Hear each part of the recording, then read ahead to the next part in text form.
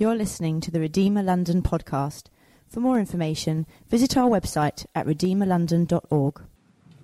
Great. We often read in the Bible, don't we? Isaiah, for unto us a child is born. Well, actually, this morning we welcome Solomon to church for the first time because Edward and Anuga are here with their new baby.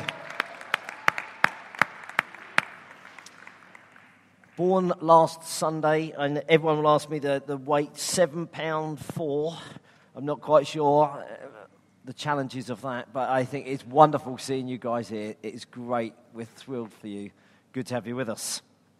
Great. We're doing 4 weeks on Advent. This is week 2. Last week, if you missed it, we said the Christmas story was the biggest story that's ever been told. In fact, the Christmas story started, we said, before creation and will go right on until Revelation. That was week 1. Big picture. This week, I'm going right the other way. Small picture, up close and personal. So if you've got a Bible, I'm going to be reading from Matthew, and I'm also going to be reading from Luke. This is looking at the Christmas story through the eyes of Joseph and Mary. So Matthew chapter 1, I'm going to read verse 18 to 25. The birth of Jesus Christ. This is how the birth of Jesus Christ came about. His mother, Mary, was pledged to be married to Joseph. But before they came together, she was found to be with child through the Holy Spirit. Because Joseph, her husband, was a righteous man and did not want to expose her to public disgrace, he had in mind to divorce her quietly. But after he had considered this, an angel of the Lord appeared to him in a dream and said, Joseph, son of David, do not be afraid to take Mary home as your wife, because what is conceived in her is from the Holy Spirit. She will give birth to a son, and you are to give him the name Jesus, because he will save his people from their sins. All this took place to fulfill what the Lord had said through the prophet. The virgin will be with child and give birth to a son, and they will call him Emmanuel, which means God with us. When Joseph woke up, he did what the angel had commanded him and took Mary home as his wife. But he had no union with her until she gave birth to a son, and he gave him the name Jesus. There are 4 accounts of the life of Jesus in the Bible: Matthew, Mark, Luke, and John. I'm now going to jump across to Luke, and I'm going to read from chapter 1 of Luke, who again tells us about the birth of Jesus. The birth of Jesus foretold. Matthew, just to put it in context, really we learn about what it was like for Joseph. In Luke, we're going to learn much more about what it's like for Mary. In the 6th month, God sent an angel, Gabriel, to Nazareth, to a town in Galilee, to a virgin pledged to be married to a man named Joseph, a descendant of David. The virgin's name was Mary. The angel went to her and said, Greetings, you who are highly favored, the Lord is with you. Mary was greatly troubled at his words and wondered what kind of greeting this might be. But the angel said to her, Do not be afraid, Mary. You have found favor with God. You will be with child and will give birth to a son, and you are to give him the name Jesus. He will be great and will be called the Son of the Most High. The Lord God will give him the throne of his father David, and he will reign over the house of Jacob forever. His kingdom will never end. How will this be? Mary asked the angel, since I am a virgin. The angel answered her, The Holy Spirit will come on you, and the power of the Most High will overshadow you. So the Holy One to be born will be called the Son of God. Even Elizabeth, your relative, is going to have a child in her old age, and she who has said she's barren is in her 6th month. For nothing is impossible with God. I am the Lord's servant, Mary answered. May it be to me as you have said. And then the angel left her. Let's pray. Father, some of us, let's be honest, most of us in this room, we've heard the Christmas story so many times. We ask that you'd speak to us afresh through it today. We don't just want to read part of your word and then rush on. We want to ask the Holy Spirit, who was the author, who inspired this, that he will speak to us. In Jesus' name, amen. Okay, the Father. We believe the Father in heaven has to choose a place for where his child is going to be born. His one and only precious Son. Where might you have chosen? I was thinking about this week. I was thinking, God, if I'd have been God and I know that I'm going to send my one son to planet Earth, what kind of place might have I chosen? Well, I guess the obvious place would be a palace. Because if I could send him to a palace, then I know that he'd have the finest food and the finest clothes. Actually, often those in a palace, there's money. And I think, surely I want my son to have money. Some of you might think, no, you think differently. Actually, I'd have chosen to put him in where the scholars were, to be born to scholars. Because where there's mind-stretching education, who knows the possibilities? If we could just educate. If we could understand mysteries, who knows what could happen? Some of you think, no, I wouldn't do education. I wouldn't go to a palace. You know what I'd do? I'd go to a politician. If I could have my son... Some of you think, why on earth would you go to a politician? Why? Because they've got determination and they've got contacts. And whether you like it or not, you could suddenly say, oh, if they were born to a politician, they just keep going. They always know somebody. Maybe actually you think, you know what, if I was to give my child to anyone, I'd give them to a priest. Someone who's religious. Someone who's actually really seeks after the God I would give.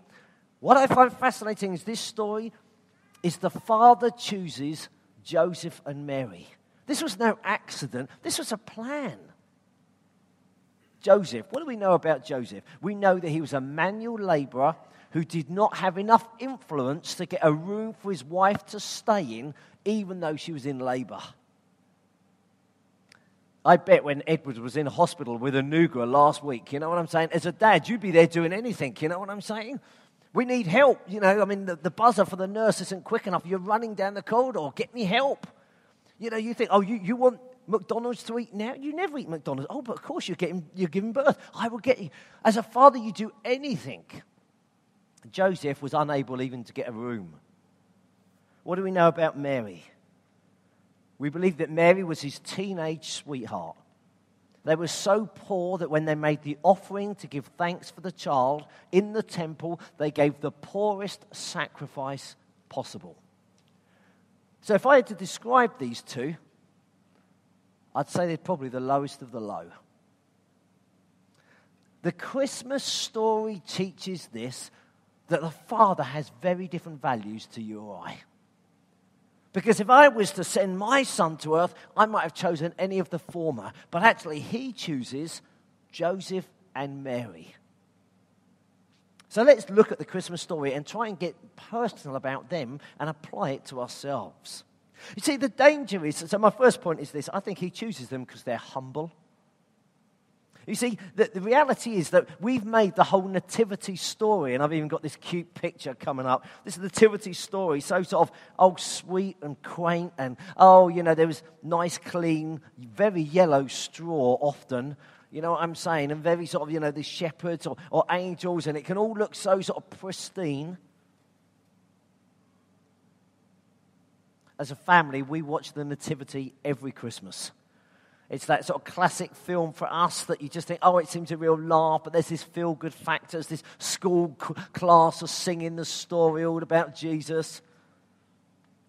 As a dad, I used to love going to school plays where, let's be honest, you just stick a tea towel on your kid's head and suddenly they're a shepherd. You know, it's almost like this is it, isn't it? But what was it really like? Well, the engagement that they had gone through often was made between two children. So Solomon Woods has already been engaged to, I don't know, Shreya at the front here. And the two families, we picked this out for a long time ago.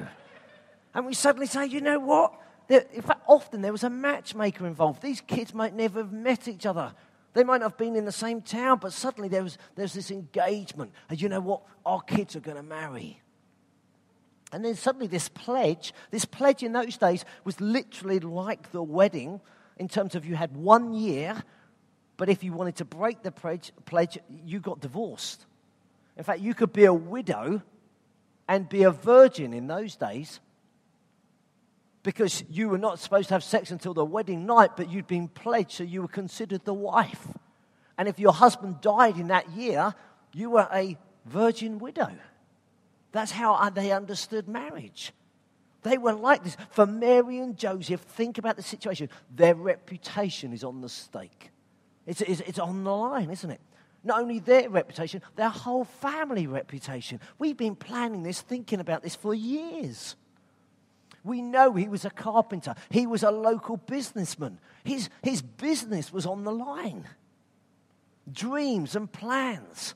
Let's be honest, whenever you chat to somebody, suddenly, they're going to get married, or they're going to have their own home, and the whole future opens up, and suddenly with this one bit of news, their whole plans would have changed. You see, the messenger from God comes and brings a very challenging scenario. It's a big ask and can cost you everything.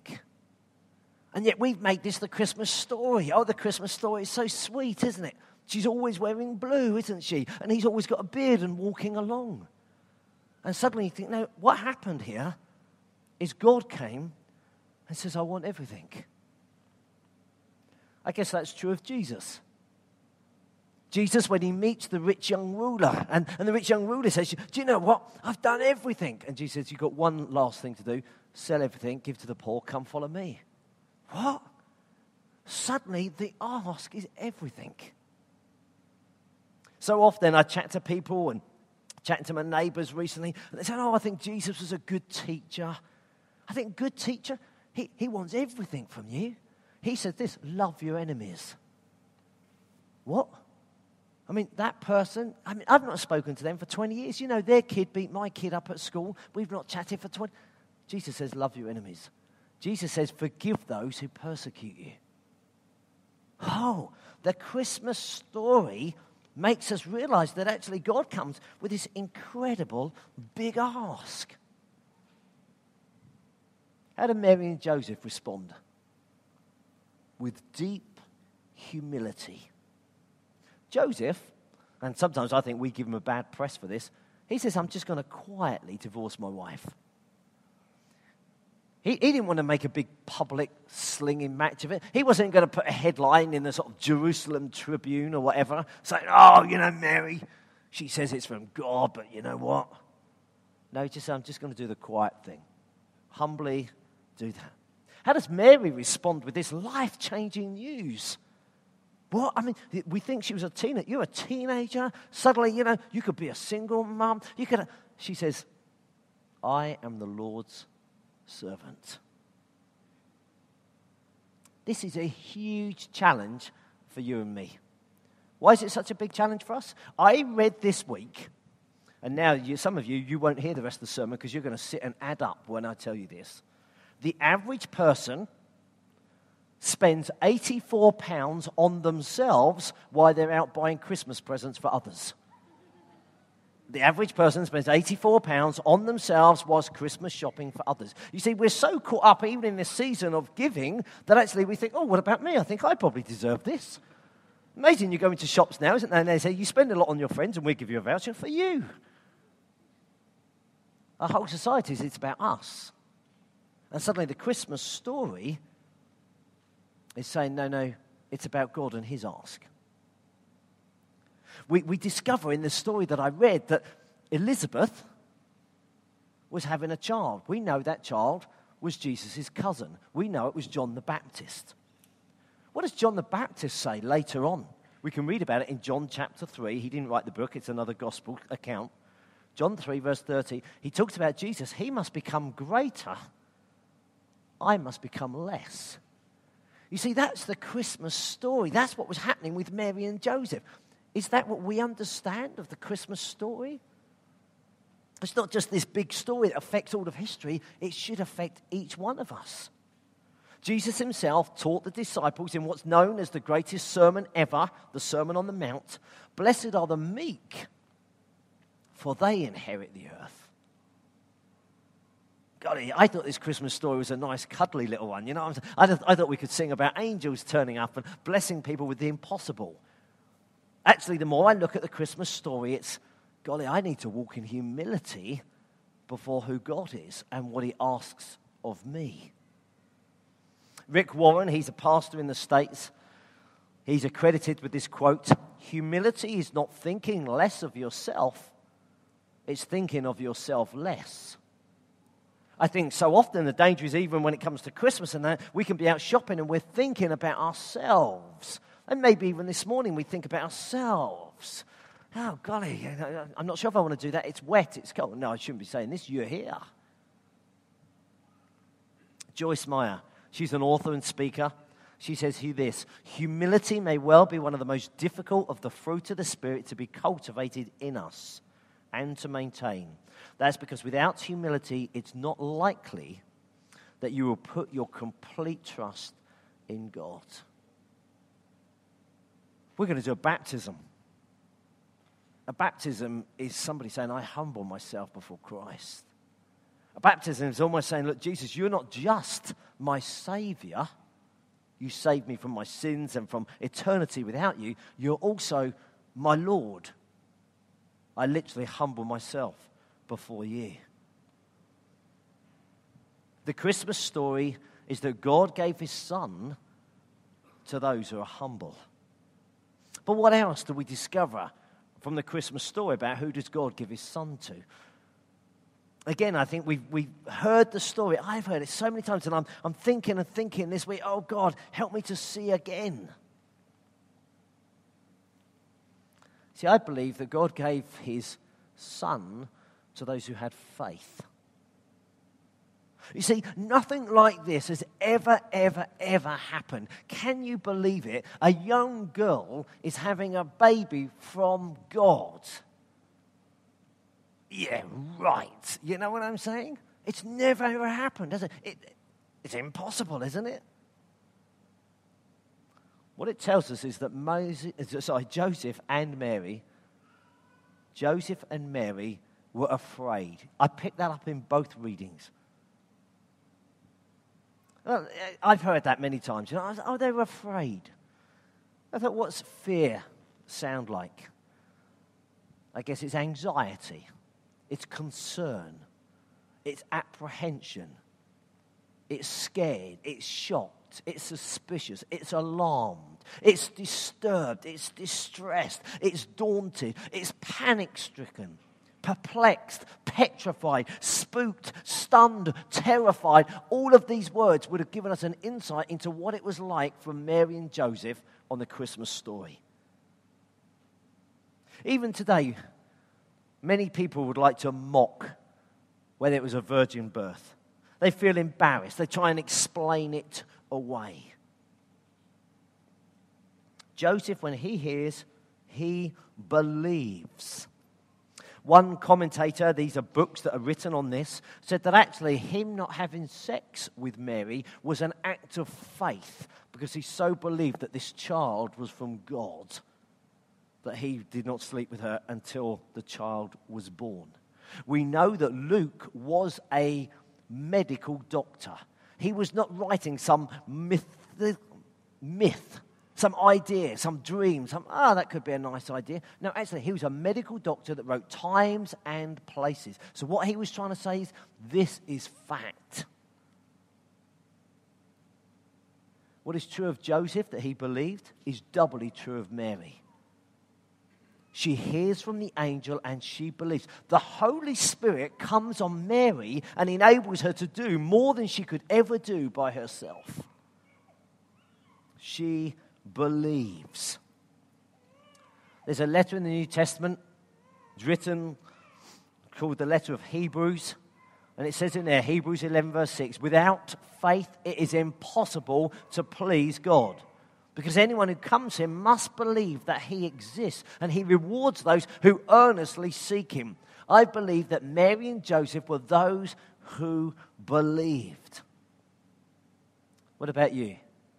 What about me? When I get to the Christmas story, does it challenge me about faith? Do I really trust him? Or is it just what I can touch, taste, smell, get my hands upon? I love the story. There's a guy who comes to Jesus. It's in Mark. There you go. I've got all the 4 Gospels in this morning. Matthew, Mark, Luke, and John. I quoted them. This guy comes to Jesus and he's struggling to believe. And that can be true for many of us. And he shouts out, I do believe. Help me overcome my unbelief.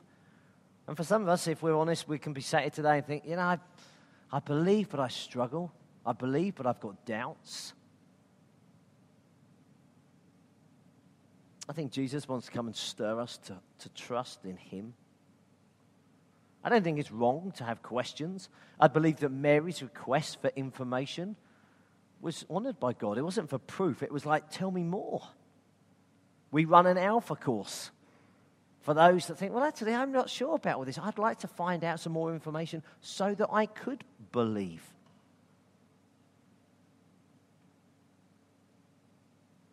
I'll tell you, one of the challenges to me is if we don't believe in the Christmas story, we struggle to accept the Easter story.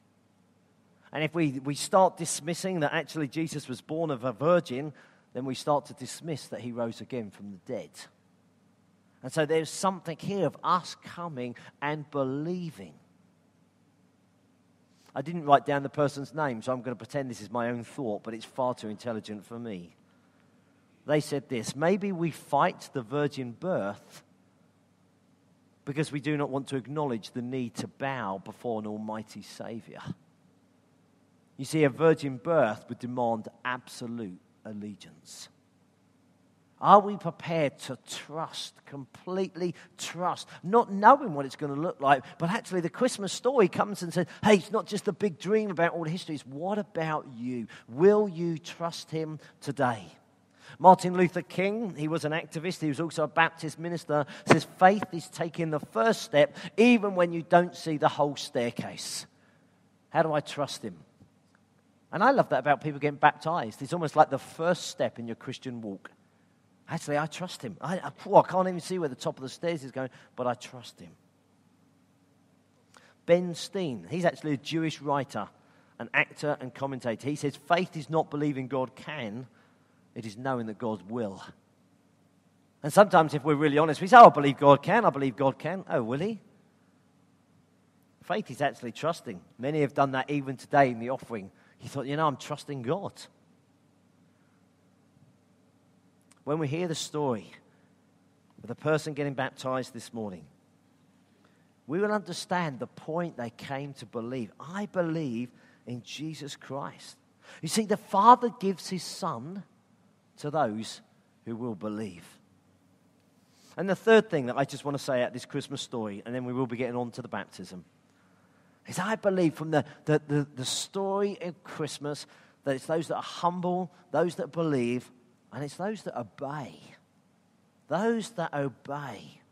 You see, when Joseph woke up, he did what the angel commanded.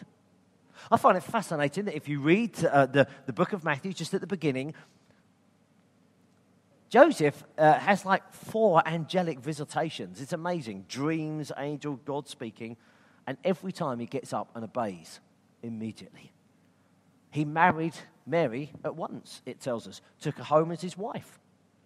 He fled with his family to Egypt because God says, actually, the boy is in danger. Flee. So he fled. It says he returns to Judea after another dream. And then God speaks to him again and says, actually, don't settle here. I want you to go on to Galilee.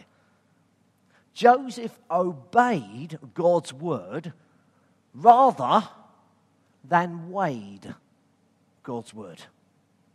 So God spoke and Joseph obeyed. Our danger, I think, so often from the Christmas story is we hear God's word and then we weigh it and think, does that fit with me? Do I want to do that? What's God said? Are we still weighing it or are we obeying it? You see, Joseph was a descendant of David, and that was really important because to the Jews, you find lots of lists in the Bible, and they like to prove who their ancestors was, and it was almost like gave them credibility, I suppose.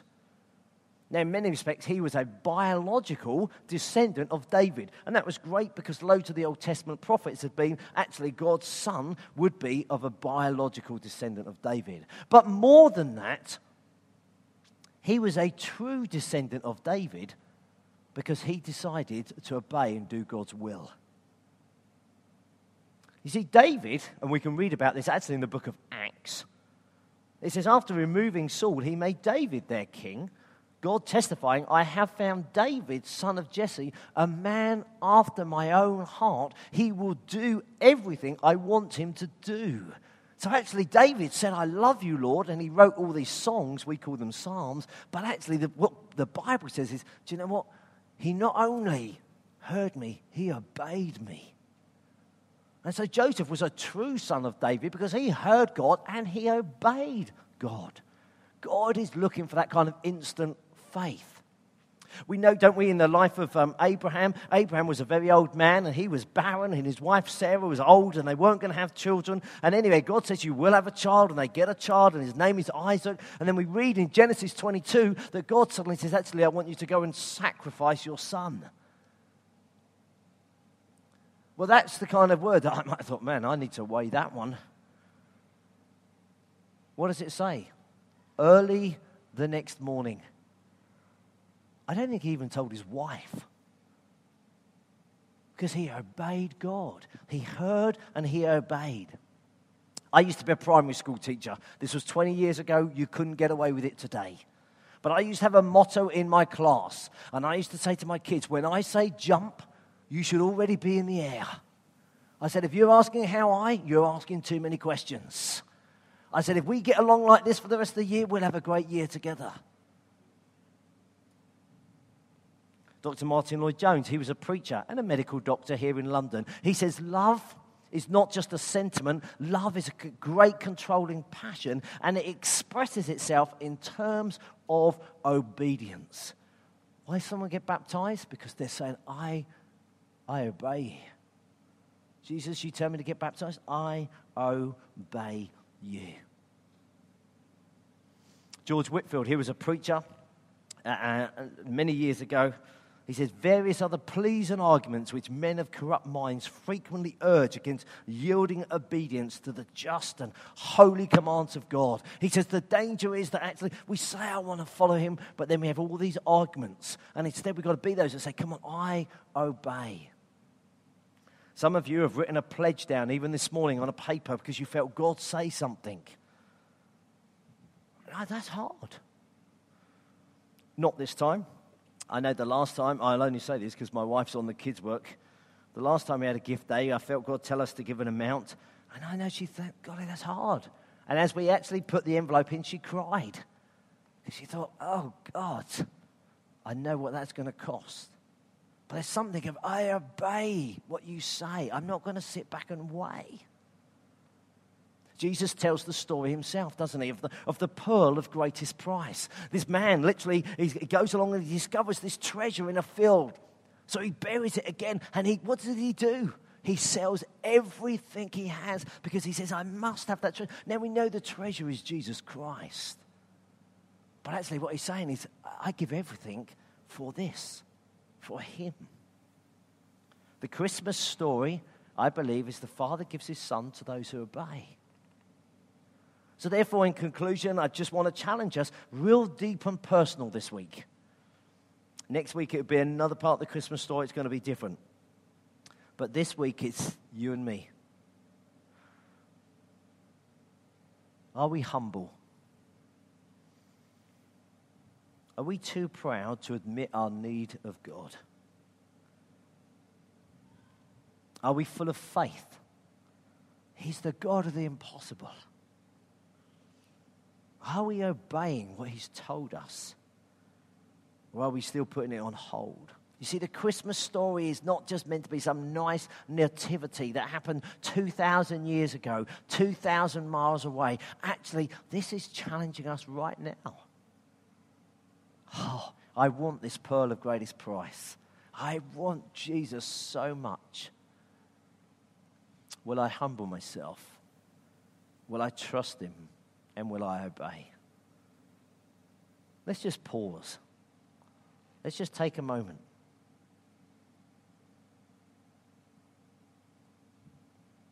If you believe God's spoken to you, if you feel challenged by what I've shared, hopefully from the Christmas story,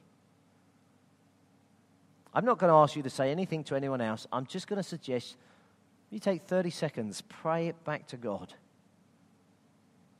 I feel challenged about humility or faith or obedience. God, I believe you've spoken to me. I'm going to be different. Let's just take that time right now to do business with God.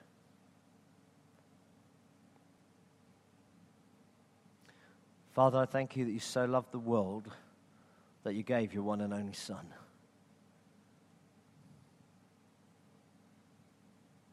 I'm not sure if it had been me, I'd have given my son to the lowest of the low, the poor. But you did. I thank you still today that you give your Son to those that are humble, trusting you and obedient.